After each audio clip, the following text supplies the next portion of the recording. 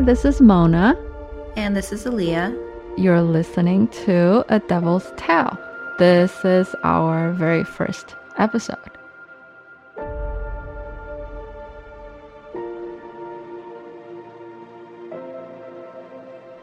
Okay, so this guy, his nickname is the Smiling Killer. And it's because he looks very unassuming. He looks very friendly. So when he got caught, obviously, like it was a big case. So a lot of media rushed to his jail cell and was like, oh, let's do an interview. And so this is what he said. I'm paraphrasing, but this is literally kind of what he said. Anyone who knows me knows that I never argue or fought with anyone. When I committed those crimes, I was a different person.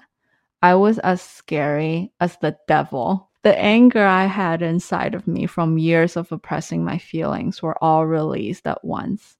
My consciousness was completely out of my control. I also just think it's funny how everyone who's a killer gets a special name. Like the Smiling Killer, the Nightwalker. Right. And you know what's funny? In some articles that I read, sometimes they named him the Chinese BTK killer. I don't know who the BTK Killer is. Oh my God, you have to look him up. Okay, I'll look into that. So his last name is Zhao, and he was born on September 5th, 1972, in a very small remote village in Inner Mongolia. That's a province in China. He was very small in terms of his physique, which led to him being bullied a lot at school. And I wasn't sure like why, but he stopped going to school, I think, after 9th grade. I'm pretty sure it has something to do with the town that he's from. His family was pretty poor and he started working like right after that. So he couldn't be more than like 12 or 13 years old. Oh, wow. So basically, he started working like small, odd jobs around town. And then when he got a little bit older, he started doing construction work with his dad. He was always living in poverty in really sort of shitty areas in his city. Tried to like drive illegal cabs, which is like a thing in China, even to this day. Like you can make quick money by doing that. He drove illegal cabs? Yeah. Illegal cabs in China, it's called a black car. Basically, you get in and you tell the driver where you're going, and then they'd be like, okay, that's $10. So it'll be like a little bit cheaper than if you were going by the meter. But, you know, like if you're going on a business trip, you won't get a receipt. So you won't get like reimbursement. So a lot of people like to take these so-called illegal cabs when they're paying out of their own pocket. Oh, okay. That makes sense. And then he tried to open a convenience store, and that also failed. When they searched his house, he had so many books. He loved reading. And so that's like one thing I feel like how the world saw him is very different than how he saw himself. And I feel like when that happens, people get really angry and frustrated. So you're saying like he saw himself as educated because he had all these books and he had this interest? I think he knew he was smart. So I think he probably felt like he deserved opportunities that he never got. So he got a little bit older, and then his family is like, you know what, it's time for you to get married. How old? Early 20s. So his family kind of got involved. Suddenly they were like, we found someone for you. So this woman is from a small town. This town is like a little bit bigger, a little bit more well developed than the village that Zhao was from. And he was really excited about it. And they got married in 10 days. Oh, wow. But he did wonder, like, oh, why would she say yes to this marriage? Like, we barely know each other. I'm poor. She's from a better town than I am. But as time went on, because obviously 10 days, you're not going to know this person. He found out that she married him because before meeting him, she had a child out of wedlock with somebody else. And she was going to run away with this man. But her family found out. They locked her in their house and they basically took away her child, and the man was never seen again. The family basically forced her to marry Zhao. And that's why she said yes. Oh, that's so sad. Isn't that so sad? Yeah, that's depressing. I feel like from what I read, like, he felt like he was a failure, and this marriage came and this woman came through. He felt better about himself. He's like, at least I have a wife. When he found out, he was completely crushed. He obviously pursued a divorce. He basically became pretty lost with his life. And so he began traveling to the neighboring towns and cities and doing odd jobs.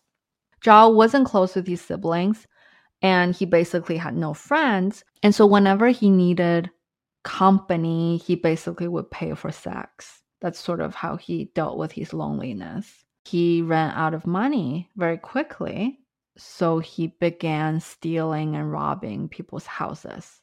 A few months after he did all of these petty crimes, it just didn't satisfy him anymore.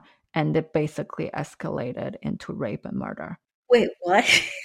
It's kind of following like somewhat of an understandable pattern, and then for it to just escalate there. That's a lot.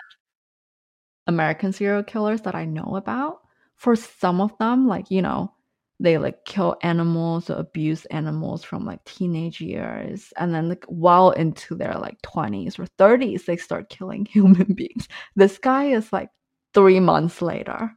Now we've very fast escalated into murder. So the very first crime he committed was on April 9th, 1996. So if he was born in 1972, so he was 24. But I'm going to talk about this later because this involves another trial. So we're going to talk about his second case. So 5 months after the first murder, which is in September of 1996, he broke into a young woman's apartment, raped her, and strangled her to death. Oh my God. The third case to me is really, really disturbing. So 2 months later, he stopped a 12-year-old girl on the street. He looked so unassuming and so friendly. This girl wasn't particularly alarmed by him. And he persuaded her to take him to her house. And he basically told her, I'm a traveler. I don't have family around. I don't have enough money. I'm super thirsty. I just want a glass of water. When they got to her house, he raped her and killed her, strangled her. Then in the summer of 1997, he traveled to a neighboring city called Hohalt, which is like a Inner Mongolian city. He strangled a middle-aged woman to death, raped her dead body. Oh my God. I was just gonna say, are they all like shorter women and girls? Like, is there, because it doesn't seem like there's a type. There isn't a type. So in between the 12-year-old and the second murder, he did rape other women. But because he doesn't kill everyone he rapes, and he was doing these in different cities, they were all close by each other, but it wasn't in the same city. By now, we have 4 cases, but the cops didn't connect them. They didn't realize this is a serial killer. They felt like it was just random cases of raping and murder. Exactly a year later, in the summer of 1998, he kidnapped a girl, a 16-year-old girl, into the woods, strangled her to death, and then raped her. So in between 1998 to 2005, he raped 20 plus women, and he committed countless of thefts and petty crimes.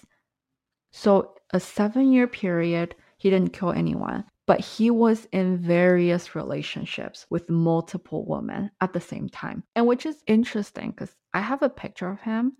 He is not good looking at all.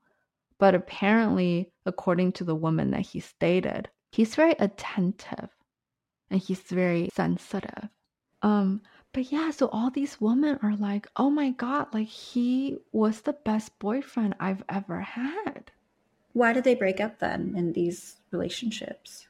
I think a lot of times he broke it up with them. That's also the interesting part because he moved around so much. He'll be like, oh, I have to move to a different city because this job needs me and we can't continue this relationship.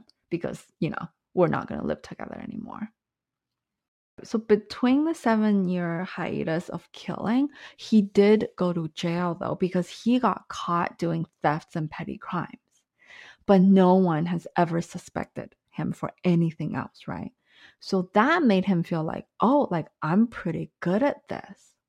So he got really confident. They fingerprinted him. So he's like, oh, they're dumb. I'm going to get away with this.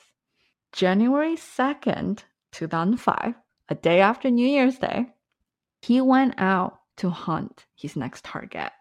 And he spotted this female cab driver. He gave her a random address. And as they were approaching a more remote area, he asked her if she'd be down to hang out and have some fun. He got so pissed because she said no. He jumped her so fast, she didn't even realize what the hell was happening. And he tied her up with telephone cords. And then he started raping her in her car.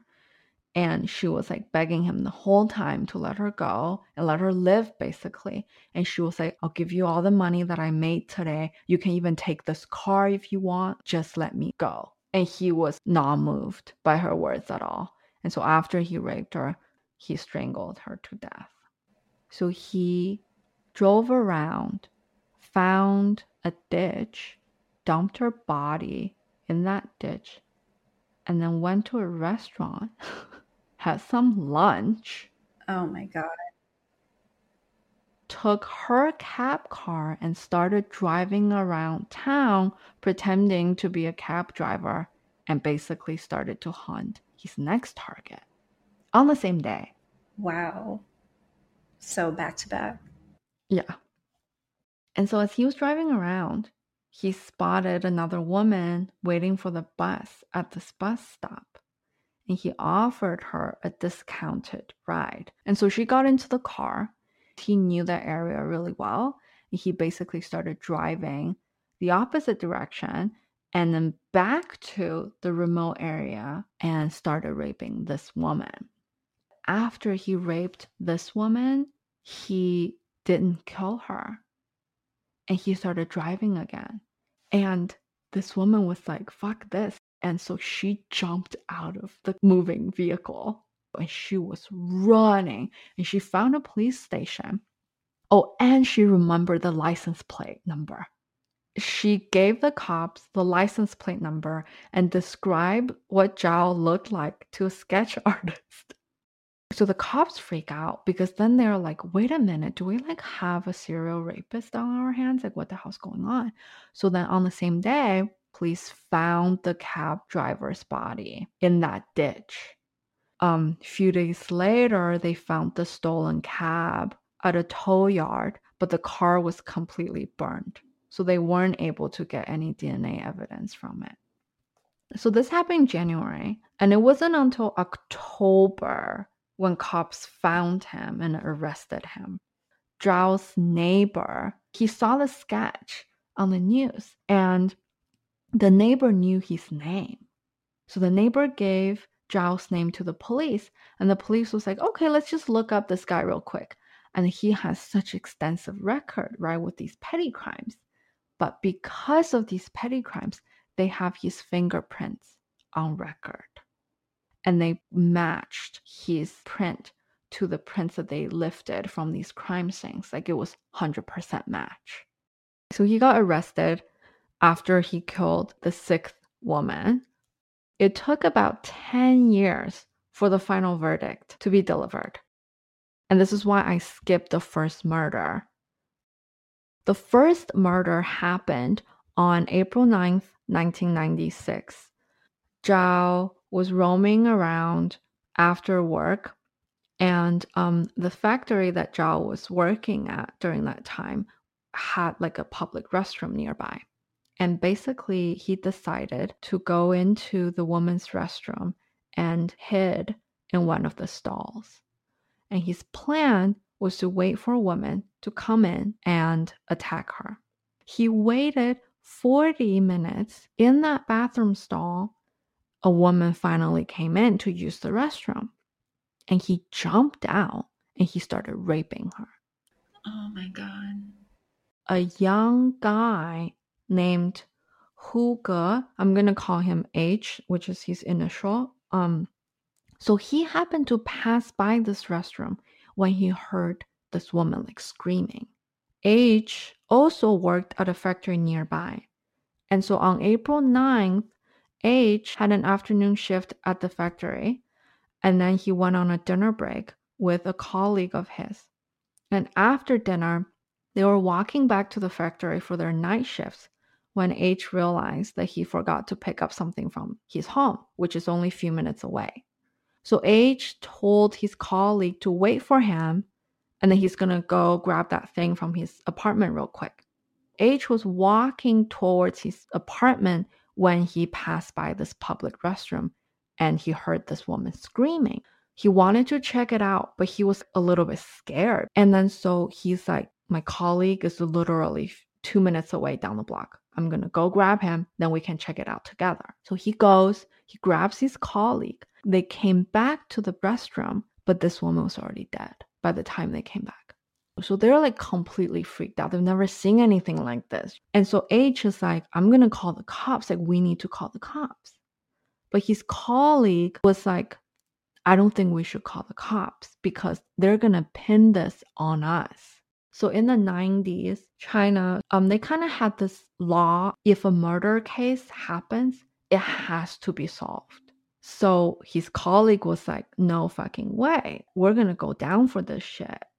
But H was like, I don't care about that. This woman deserves justice. We need to call the cops. So they did. And then police show up and they interviewed H and his colleague twice that same night. After the second interview that night, H was never let out. H had his trial in less than a month. He was sentenced to death for this crime that he did not commit. Oh my God. So did he die? Yeah. So this is where it gets really sad. So at the end of his trial, he turned to his dad and he said, they beat me. They don't give me food or water. I'm so hungry and my jail cell is so cold. So sad. It's so sad. The most fucked up part about this, they executed H 3 weeks after his trial. It's pretty obvious they killed him so fast because, his parents probably would have done everything to appeal to a higher court. And the higher court would have seen there was no enough evidence. They would have overturned the verdict, which would have made this really bad look for the judge, the police department, and the prosecutor. When they executed him, they didn't inform his parents. So his dad takes a bus, goes to the jail, and he gets to the area where like you have to sign in as a visitor and stuff. And the person in charge of signing visitors in was like, wait, he was executed yesterday. So basically, an innocent guy paid for Zhao's first murder because of a very corrupted system. When Zhao was arrested, of course, he confessed to everything because he's such a narcissist. He wants credit to everything that he's done. His first trial came around. The prosecutor listed everything, all of the 5 murders he did, all of the rapes, and all of the petty crimes, but they omitted everything about the first crime that he did. And Zhao, like the criminal, the psychopath, was so confused that he turned to his lawyer, was like, why are they not mentioning anything about the first one? Zhao wrote a letter to the court judge to have his first murder added to the list of the cases. And then the court judge was like, that's a closed case and somebody has already paid for the crime, so I don't know what you're talking about. H's parents heard about this, and then there were other prosecutors. They were all like, what the hell is happening? We need to reinvestigate this case. We need to open up this first murder. So with all of the pressure from, coming from all sides, the city and the police department ended up agreeing, okay, we're going to reinvestigate the first murder from 1996. There was so much corruption and covering up for each other. In 2014, they had a second trial for Zhao where they added the first murder to his record. Simultaneously, they held another trial to give back H's innocence. The city paid H's parents about $500,000, suspended about 20 personnel that were connected to the wrongful conviction of H. And then Zhao was executed in 2019, so pretty recent. That's crazy that it took, so convicted in 2005, 2014, second trial, and then 2019 actually executed versus the 3 weeks. Right. It's interesting because I feel like there's a lot about H and his family and like his kind of backstory, but with the victims, were they mostly like not very well known? Because the system in China, I think they try to not give out names. I think it is to protect their families and their privacy. When I read the part about H, I was like, I think I should do this.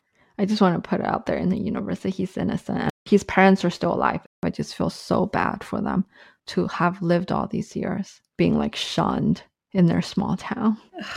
Oh my God, yeah. I hope they got redemption. I mean, the $500,000 is so measly too. I know. It's nothing. But also that girl who ran to the police department is amazing for being able to do that. I just don't think I would have had the courage or even like the stamina to do it. I wouldn't. I would probably just like roll around on the street and like not be able to get up. I mean, I probably would have like lost my mind and just like start screaming in the middle of the street because I just probably can't like comprehend what the hell just happened to me. Yeah, much less like find a police department and then memorize this license plate and then run there. My mom always tells me in her culture that if when your life is threatened, you don't fight with every single like ounce of your like spirit, then you deserve to die. It's like a really fucked up thing to say, but that's what she always would tell me. So it's like if you're in that moment, like you have to put 1,000% of your energy into survival. I believe that though. I feel like a lot of immigrants or like refugees and people who have just like witnessed crazy shit, like they sort of understand that sentiment because I mean, I've never went through something like this, but I can imagine sort of life and death. And your decision in that 1 second really could change the course of your life. Like this woman, right? She's like, fuck this. I'm going to like jump out of this car. Like if I'm going to die today, at least try it. Maybe I can get away. And she did. That's why I don't understand like some horror films where they're just acting stupid. I guess convenient death for the storyline.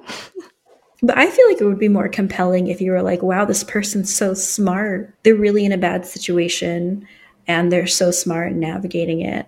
You know, like that would put me more on edge than, okay, they're doing something completely ridiculous and I know they're going to die in 5 seconds.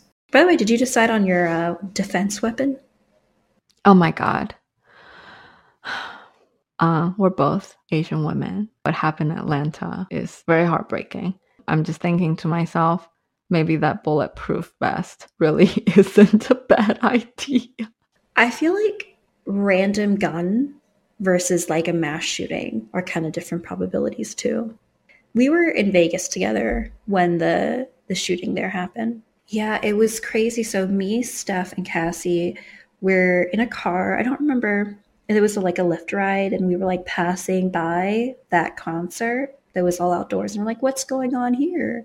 Maybe we should check this out. And we ended up not. But we were talking to our Lyft driver, and Steph said, I don't have internet right now, and I kind of like it because I don't have to hear about all of these shootings that happen every day, all these mass shootings.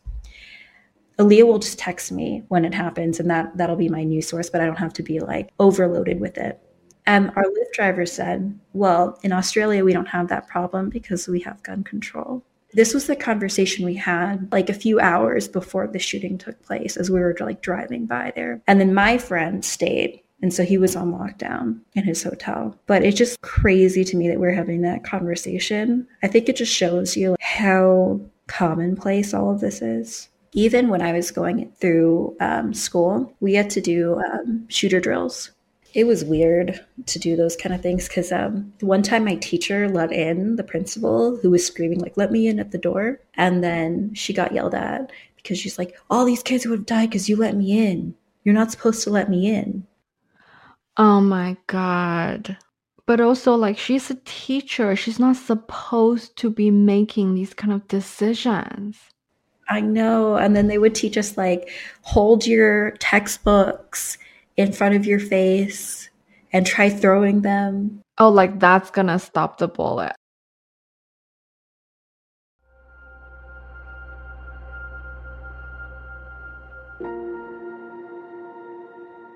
Thank you so much for listening to our very first episode, and we will see you next time.